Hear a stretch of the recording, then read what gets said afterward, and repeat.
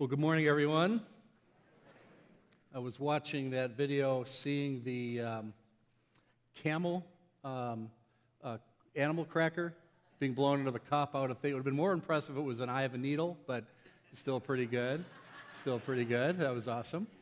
Hey, Pastor Ryan and Lauren and their family are on vacation this week, wrapping up a well-needed week in Michigan, and so they may be worshiping with us on Facebook Live. They may not, but just in case, turn around and wave to the camera. Say hi to Pastor Ryan and Lauren if they're worshiping with us this morning.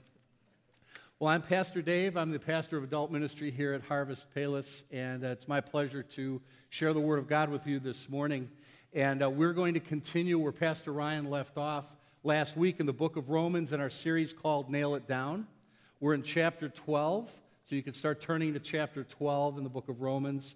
And it started with Paul urging us to present ourselves to God as living sacrifices because of the great, great mercy He has shown us.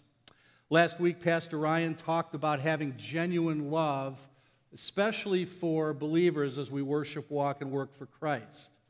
Today, we'll finish chapter 12, and the appeal to have genuine love extends out from the church into the world, and particularly toward people who are hard to love.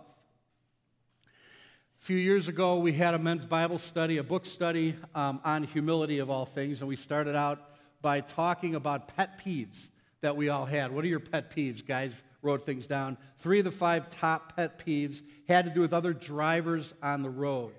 Many drivers on the road, you probably experienced one on your way in, are hard to love, as you're driving. I drive 30 minutes from Indiana, and I have many, many people that are hard to love for me as I drive down the highway. So there's the texting drivers.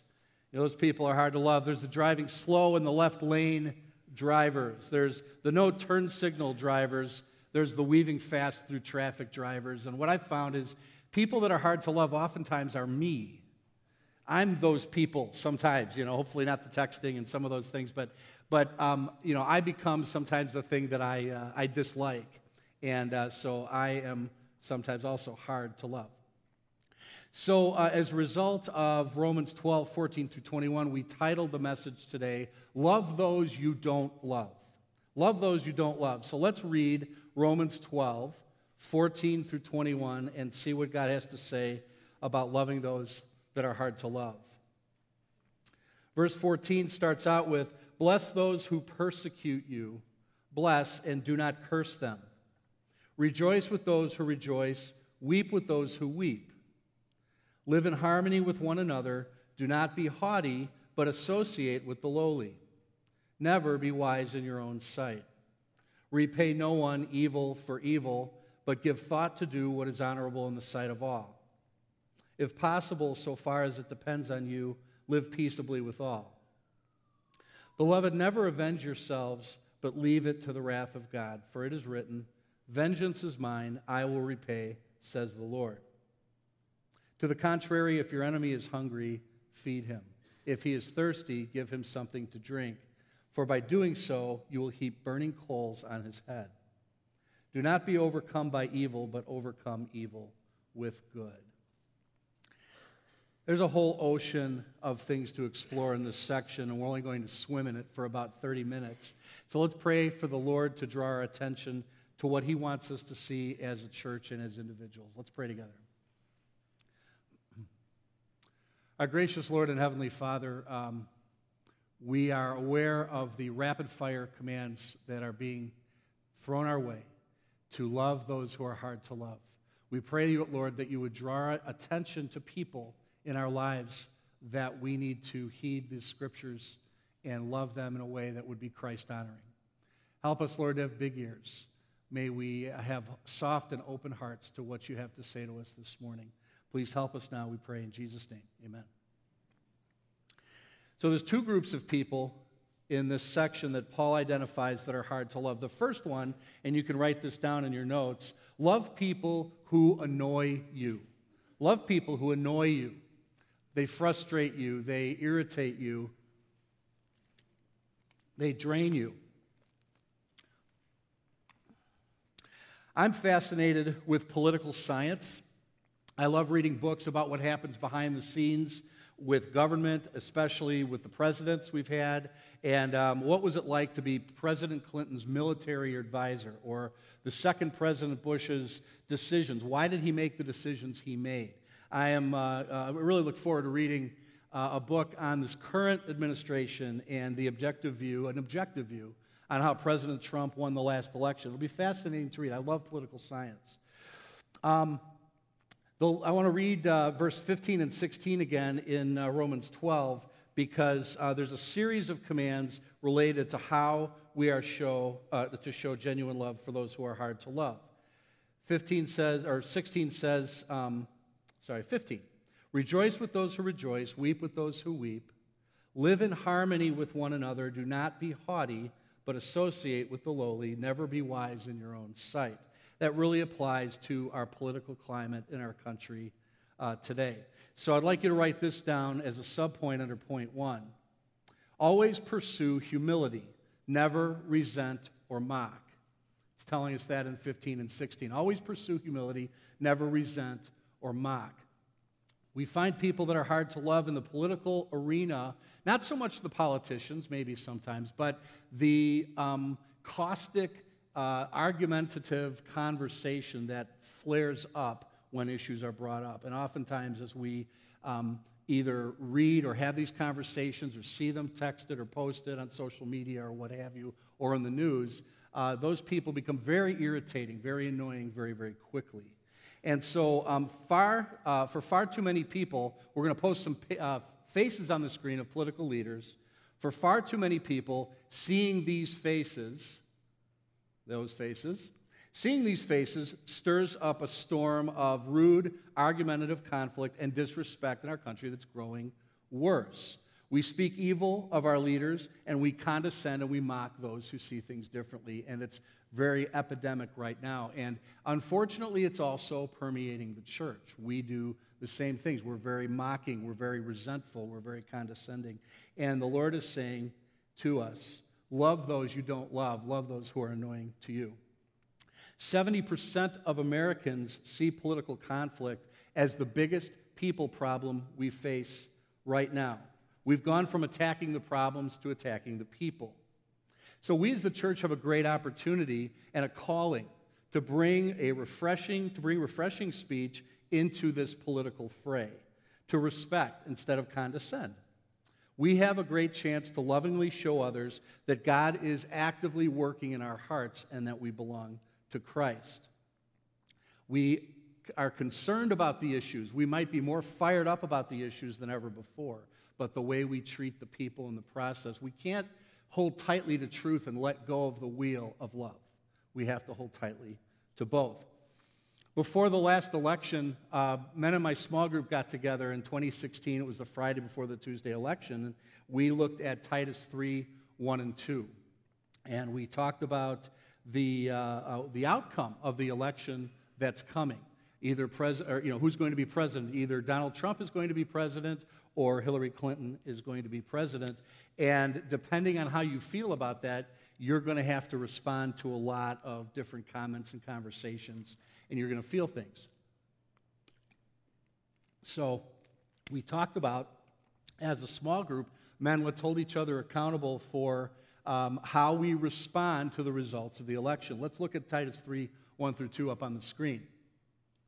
This is enough message right here. We could read this and soak it in and all go home. There's a load here.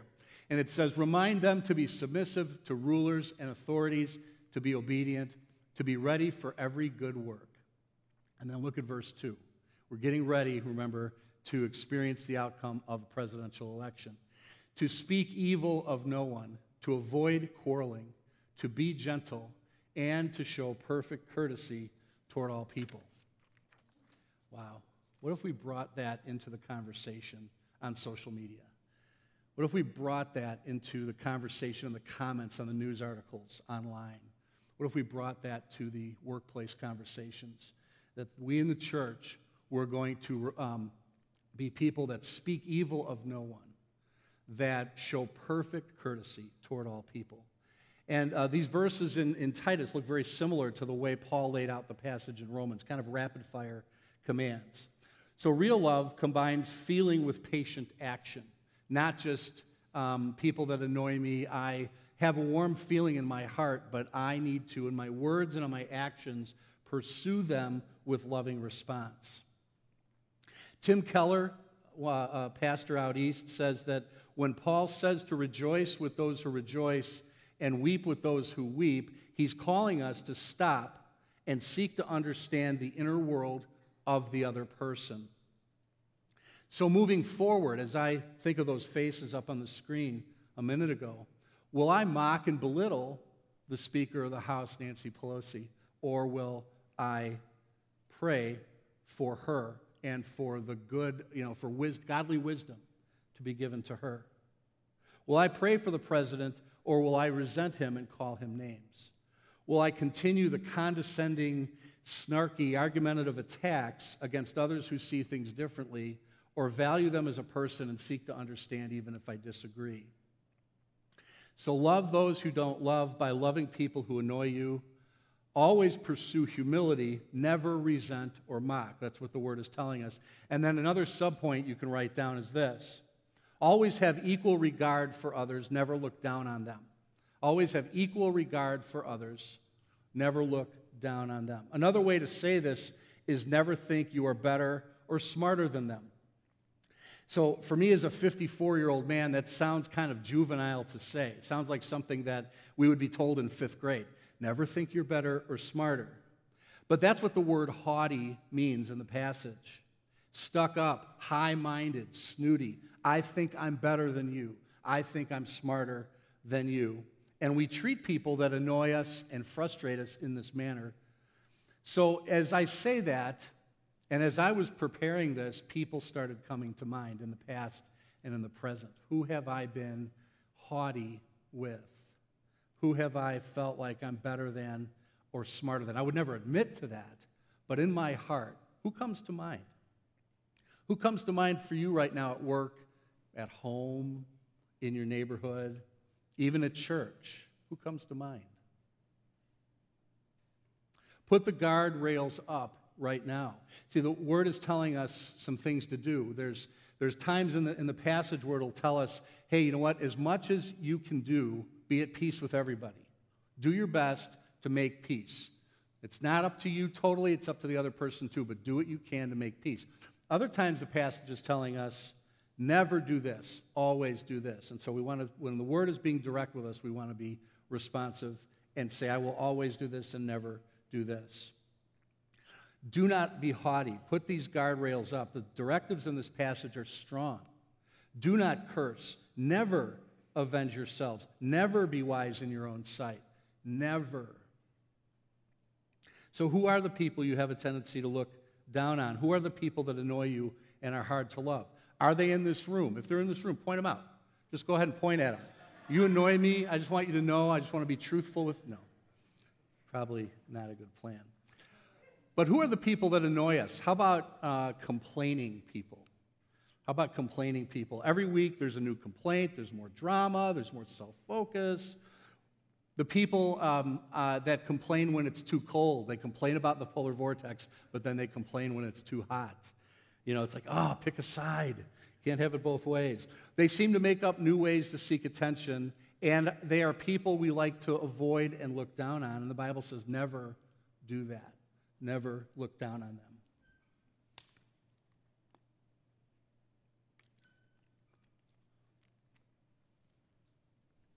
So complaining people, how about condescending people?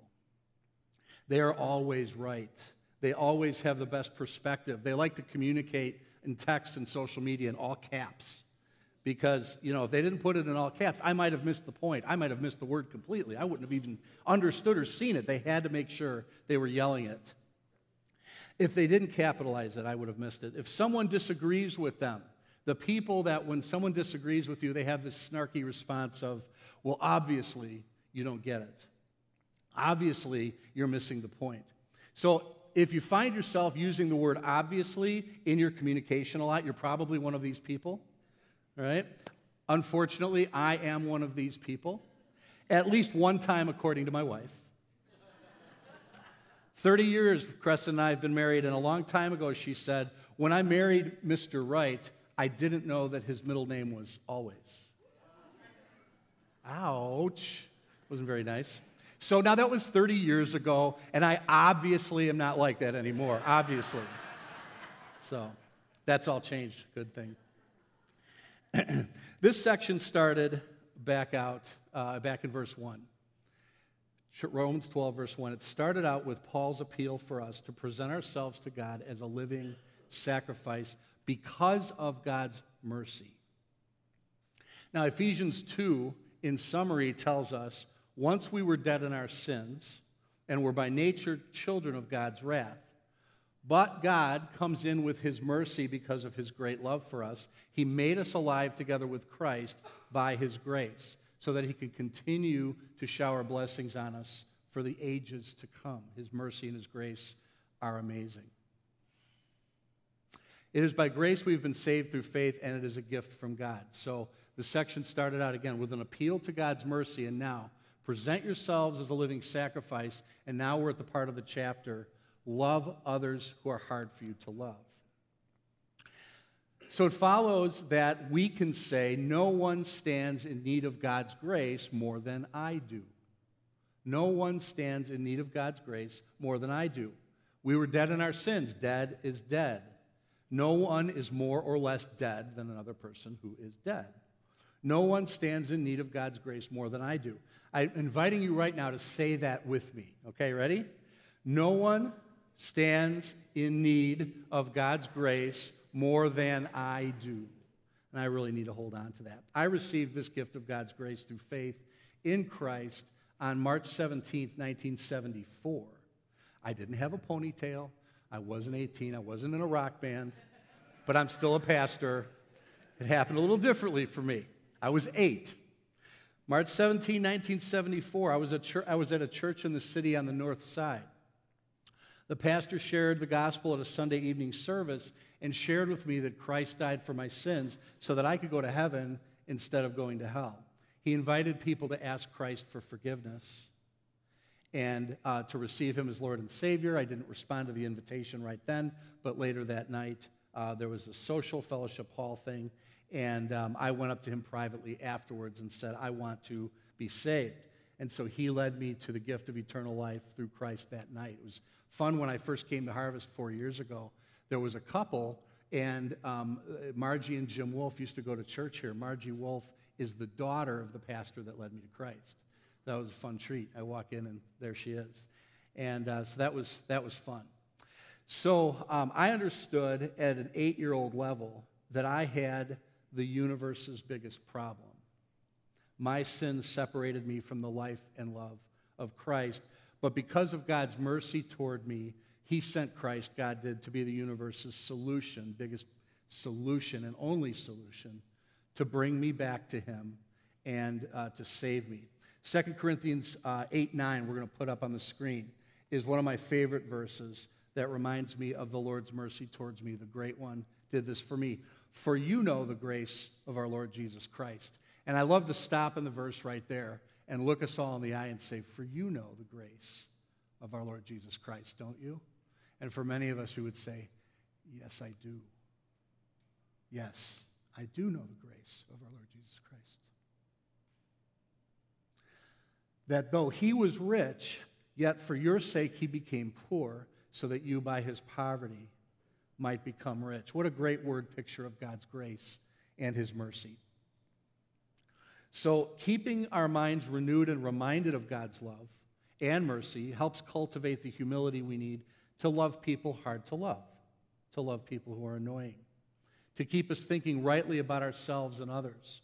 Some years ago, a friend of mine recommended I read this book. The book was called Humility. And he said, Dave, you really need to read this book. No, you really need to read this book. And then he reassured me that obviously I wasn't prideful. Obviously not. No, but he said all of us need to, but read this book on humility. It's a game changer.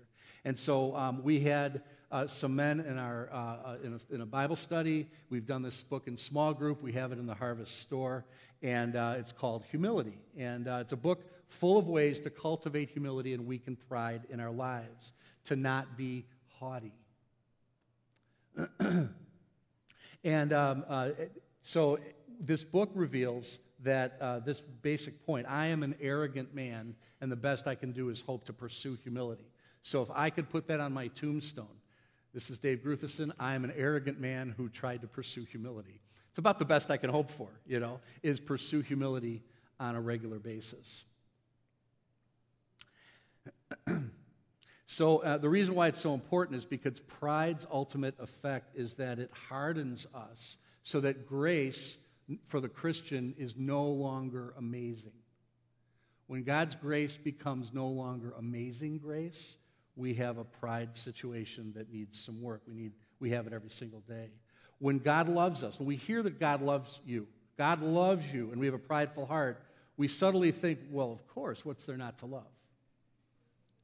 God loves you. Well, of course he loves me. Humility can be defined like this: not by thinking less of myself, but by thinking of myself less. Embedded in a humble heart is not being preoccupied with myself, but being preoccupied with Christ. And so in the book, among the many helpful ways to cultivate humility and weaken pride, instead of looking down on certain people and thinking less of them, the book encouraged us to identify evidences of grace in them. Where do you see God at work? How can we train ourselves when people are hard to love, or just in general? How can we train ourselves to identify, hey, I see God working in you, and I want to tell you about this? Actively looking for ways that God is at work in our life. So you go back to the church at Corinth, and it's likely that no church Paul ever served was in more desperate need of adjustment than the church at Corinth. This church was a piece of work. These are some of the issues that this church dealt with. Serious doctrinal error. They drifted from the cross being central, and they were becoming seduced by human wisdom. There were divisions in the church. There was immorality that they were proud and tolerant of. They were lawsuit happy. They greatly misunderstood and misused the gifts of the Spirit. They had broad opposition to spiritual authority, and when they got together to worship, it was worse, not better. This is a messed up church. This is a messy situation. And Paul decided, instead of just mocking and ridiculing, he would correct, and then he would encourage by identifying evidences of grace that he saw. So in the opening lines of his letter in 1 Corinthians, Paul communicates a passionate affection for this church that is remarkable given their issues. He starts out in verse 4 by saying, I give thanks to my God always for you because of the grace of God that was given you in Christ Jesus. He was very warm. Only those who are humble can consistently identify evidences of grace in others who need adjustment. It's something that the proud and self-righteous are incapable of. So Paul saw them from a divine perspective, and he allowed this perspective to determine his attitude towards them. So, in order to do that, here's where we can start. Be familiar with the fruit of the Spirit in Galatians: love, joy, peace, patience, kindness, goodness, faithfulness, gentleness, self-control. That's the fruit of the Spirit, what the Holy Spirit wants to produce in the Christian believer. Be familiar with the gifts of the Spirit in Romans 12 and 1 Corinthians 12. There's lists. Think of the person you want to affirm in this way, and pick out one of those things that you see in them. So it is. You'll start to become aware that God is at work everywhere, and you'll start to see it in people. And it's a joy to draw attention to God's work in and through them. Just this summer, for fun, I picked out a few people just to kind of practice this a little bit. So one person that came to mind was Dave Lee. I saw him right there, Dave Lee. Dave Lee, when he serves, he's full of kindness, and he's concerned for everyone in his path. I think there's even 2 Dave Lees in the room. But you're both great, but I'm picking on him, okay? Dave was my Hope Group table leader on Friday mornings, and I see kindness and service in him, and that's an evidence that the Holy Spirit is working in his life, is that kindness is coming out. He's a very kind person. Cass Becker. Cass Becker is a person full of goodness, when you see the work she does, the ministry she does is good. You see, Awana was good. Night in Bethlehem and VBS were good. And Cass just exudes that. People like Pat Haggerty and others who push through physical pain and difficulty in walking in order to worship and work for Christ faithfully for our body. Mike Brooks, one of our elders, you ooze peace. Through many personal and church storms, you remain calm. God is at work in your heart. Heidi Jazian, the joy of the Lord you have in leading children is infecting our children. They're loving Jesus because you have joy. Thank you for that. That's evidence of God working in you. Pat and Norma O'Connell have a steady love for people, and they have a concern, and they touch people at many, many different levels. And it's fun to see God working and producing the fruit of love in them and having that benefit our body. So God is at work everywhere. That's just a handful of people who are serving the Lord faithfully. And identifying evidences of grace in people is a way with a humble heart to love those who you don't love, to love the annoying person. How can I, instead of focusing on all the things that bug me about this person, how about focusing on where God is at work in their heart? We're all in need of grace. I need to hear this. You need to hear this. There's no one you know that doesn't need more grace. We all appreciate knowing that others can see God's grace working in us. So let's tell them, especially those who are difficult to love.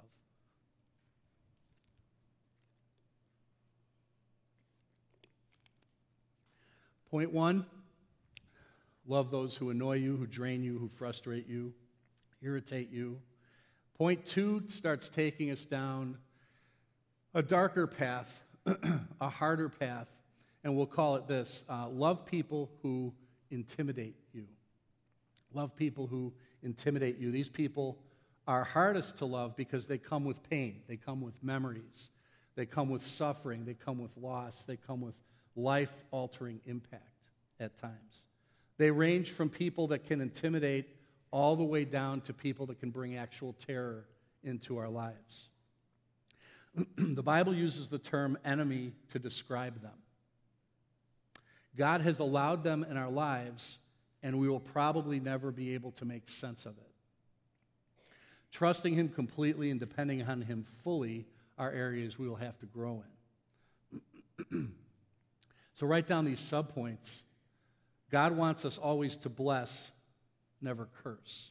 Again, we're going to see this now as God is going to say, these people that intimidate you, bless, don't curse. Never curse. Write this down as well.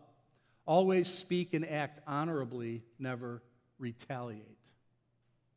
Let me read from Romans 12 and read the last few verses of the section, 17 through 21, as it talks about these people. Repay no one evil for evil, but give thought to do what is honorable in the sight of all. If possible, so far as it depends on you, live peaceably with all.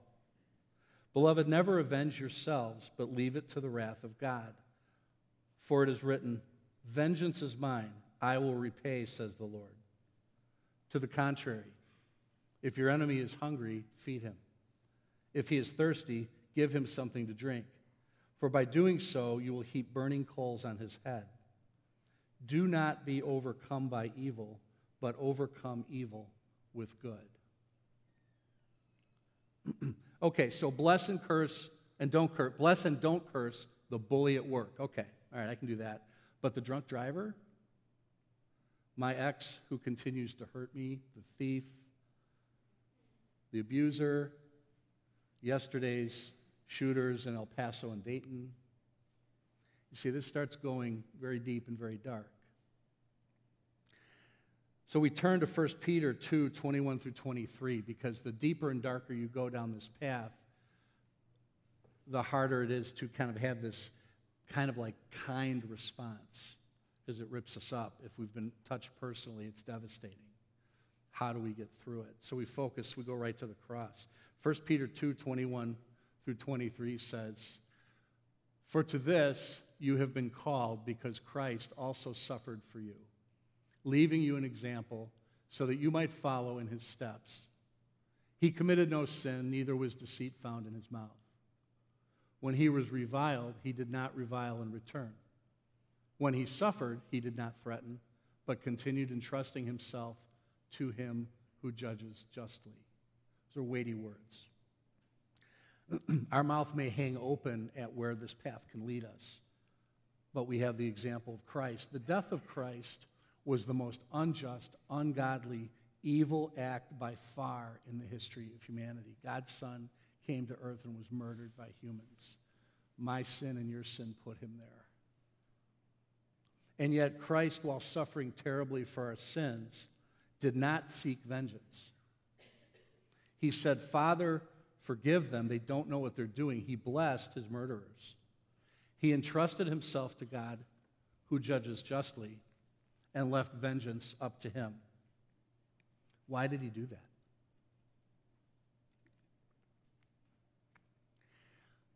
That some might repent and be forgiven. They had eternity at stake. Eternity, not just 70 years on earth, but eternity. That some might repent and be forgiven, like a Roman guard or a crucified thief or members of the Jewish ruling council. Jesus overcame the evil so that we might have eternal life. He heaped burning coals on their head. The expression, he heaped burning coals on their head, means he blessed with his words and he blessed with his actions those who were tearing him apart so they might repent and be saved and restored. Tim Keller says, the secret of overcoming evil is to see evil as something above and distinct from the evildoer. To see evil as something above and distinct from the evildoer. This helps us not dehumanize the evildoer. This helps us to forgive, love, and show kindness to the evildoer. Keller says that overcoming evil results in two things. And the passage tells us, do not be overcome by evil, but overcome evil with good. And so overcoming evil results in these two things. One, in us, the spread of evil is checked in us. Its hatred and its pride do not infect us when we overcome evil with good. We don't have to be infected by it. And two, the spread of evil may be checked in the perpetrator. They may be softened and they may be helped by our love. It may lead to their shame, their alarm, their remorse, and even their repentance as they are being rebuked by our kindness. So kind words and actions, not just warm thoughts, are needed. If you just, I'll try not to think bad of them, that won't get us very far. But we need to verbally not curse and bless. We need to, with our actions, extend mercy to our enemy, just like the mercy that God extended to us, which will give them the chance to feel the shame and disgrace of their actions, which can lead to remorse and repentance, instead of the curse that their sin will bring them. They are under God's curse for sin, and our mercy may just keep them from experiencing that curse directly. That's what somebody did for me and for you. Somebody showed mercy by preaching the word of God to me so that I might not be cursed by God, and that happened to you as well if you know Christ. That's what Christ did for you. Christ looked past our indifference. He looked past our disregard, our rejection, our hostility toward him, and offered us a blessing instead. He didn't retaliate when he was being abused because of what I did wrong. He gave you time to repent, and he left vindication up to God the Father. So a question for us is, have you received God's mercy through his Son, Jesus Christ? Have you experienced and benefited from that mercy? He is being so patient with you. He wants you back, and he wants you to follow him. And you can ask Jesus Christ to forgive your sins and come into your life today. And if you want to talk more about that, we're going to have a prayer team down here at the end of the service. Please come and get prayer and talk to them about receiving the mercy of Jesus Christ and to have your sins forgiven and make you fit for heaven. Third subpoint, write this down. Always trust God's timing, never seek to even the score. That's how we'll word the verses at the end of the chapter. Always trust God's timing, never seek to even the score. So we have a book in the Harvest Store called The Heavenly Man. It's got a blue cover. It tells the story of the Chinese house church movement in the last 30 years through the eyes of a family of one of the pastors named Brother Yun. We don't know harassment or persecution in the States for following Christ, but many do around the world, as we know. But in this particular area of China, the house church believers are imprisoned, harassed, tortured, and even some killed for staying true to Jesus. So this takes us down the road of even the hardest part of following the commands. Bless your persecutors, do not curse them. We can't relate to this as a country yet, but we can lean in to what our brothers and sisters around the world in the persecuted church are experiencing. So the Heavenly Man reads like the book of Acts happening again in China as God was doing powerful and miraculous things in the last 30 years. Things like rescuing the pastor from prison and healing a family member and many, many other things. Brother Yun was personally arrested many times and spent a number of years in prison. He and his family miraculously escaped China and were spared further abuse, torture, and certain death that he was facing at the hands of the government. He ran, he tried to get away, he defended himself, he even escaped, but he was kind and respectful to his captors. He didn't curse them, he blessed them. He didn't seek revenge for the injustice. He'd ask questions about how their families were doing. He was very kind even when they were torturing him. Now, since he's escaped, he travels around the world building a plan for 100,000 Chinese believers to become missionaries in some of the most unreached people group areas in the world, sharing the gospel with Hindu, Muslim, and Buddhist people in countries just outside of China towards Middle East and that region of the world. Many of the missionaries in training have faced significant persecution, which has trained them for the mission ahead. Their feeling is, what can they do to us in these countries that hasn't already been done to us? They look at their persecutors as trainers, not enemies, as they believe God is using them to ready these missionaries for ministry through the fire. It's an amazing book. After one message that Brother Yun spoke at a church in Canada after he escaped China, a woman came up to him and said, "I'm going to pray that God will overthrow the communist government in China." Brother Yun said, "No, don't do that. Instead, pray for the peace of our country. Don't pray for the downfall of the government. Pray instead that God would give us stronger backs to carry the load he has for us." Amazing. These special believers there are entrusting their lives to God who judges justly, leaving vengeance up to him, while blessing their nation and bringing the good news to the unreached world. They're going through the darkest tunnel, and they're coming out like that. It's unbelievable. As we wrap up this morning, I'd like us to consider 3 questions. You can write these down or fill in the blanks on the back page of your bulletin. How can I show kindness to someone who is hard to love right now? How can I show kindness to someone who is hard to love right now? Who is on that list?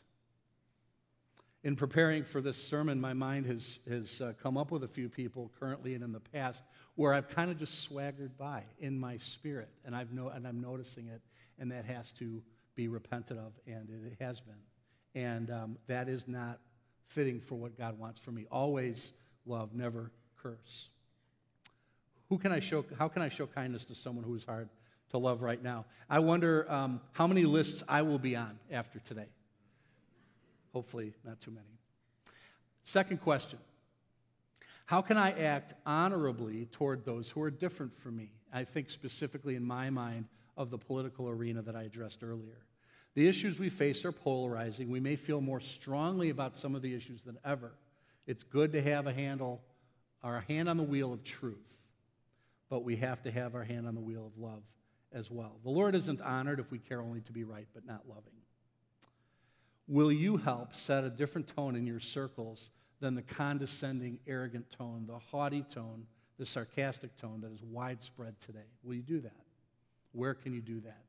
Do you see your social media posts and go, whoa, I've got to pull back. I've got to set a different tone. And then third, if we could post on the screen the websites. What step can I take to participate with the persecuted church around the world? One thing you can do is visit the websites on the screen that we'll have up momentarily. Sign up to pray regularly for people suffering for their faith in Christ around the world. Uh-oh, I might have messed something up. There are ways you can pray regularly by an email that you'll get in your inbox for the persecuted church. We can lean into their hardship and help them while preparing ourselves for the day that persecution is coming, perhaps in the U.S. We'll get those up. They're in there somewhere. I wanted to end with a post that I saw today because as I'm getting ready this morning, I was reading about just a bevy of tragedies that we've had in our country in the last few days. Shooting in El Paso, shooting in Dayton, Ohio, and then even the news in Chicago, at least 33 people shot in Chicago over the weekend, 3 dead. And Ravi Zacharias posted something that I thought I would read as we wrap up as a way for us to respond. We need to pray. We need to lean in when we rejoice with those who rejoice, but we also weep with those who weep. And he says this: I have just heard the news of the tragic killing in El Paso, Texas. It is described as a hate crime. Words and descriptions may bring very little comfort to the bereaved.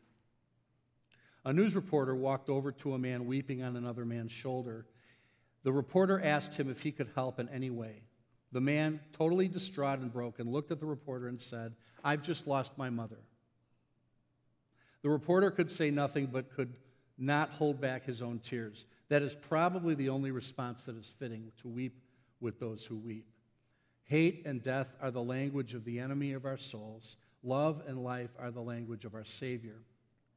I remember a man once telling me, years after he lost his daughter, I used to think that time was a healer. I have changed my mind. Time is not a healer. It is only a revealer of how God does the healing.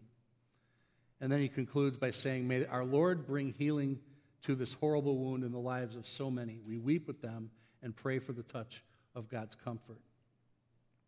So I thought it would be fitting for us to take a moment and for us to pray silently for the victims in these areas in El Paso, in Dayton, Ohio, and in Chicago of senseless violence. They need a God who cares. They need to know that this God is enough, and they need our love and support. And so take a moment to pray silently, and then I'll close in prayer.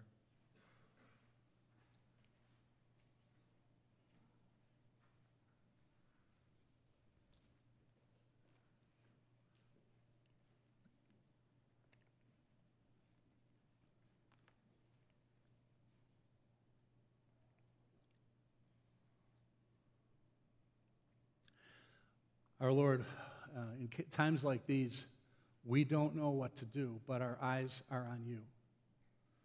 We know that the Word says that the prayers of God's people are powerful and effective, so we call on you.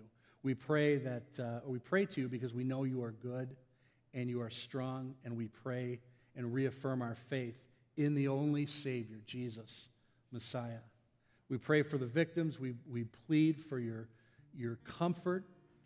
And then we think of Psalm 34:1 that we pray that every victim will have in their heart and mind. I will bless the Lord at all times. His praise will continually be in our mouths. Help the victims. Help us, Lord, to love well. We pray in Jesus' name. Amen. Let's stand together.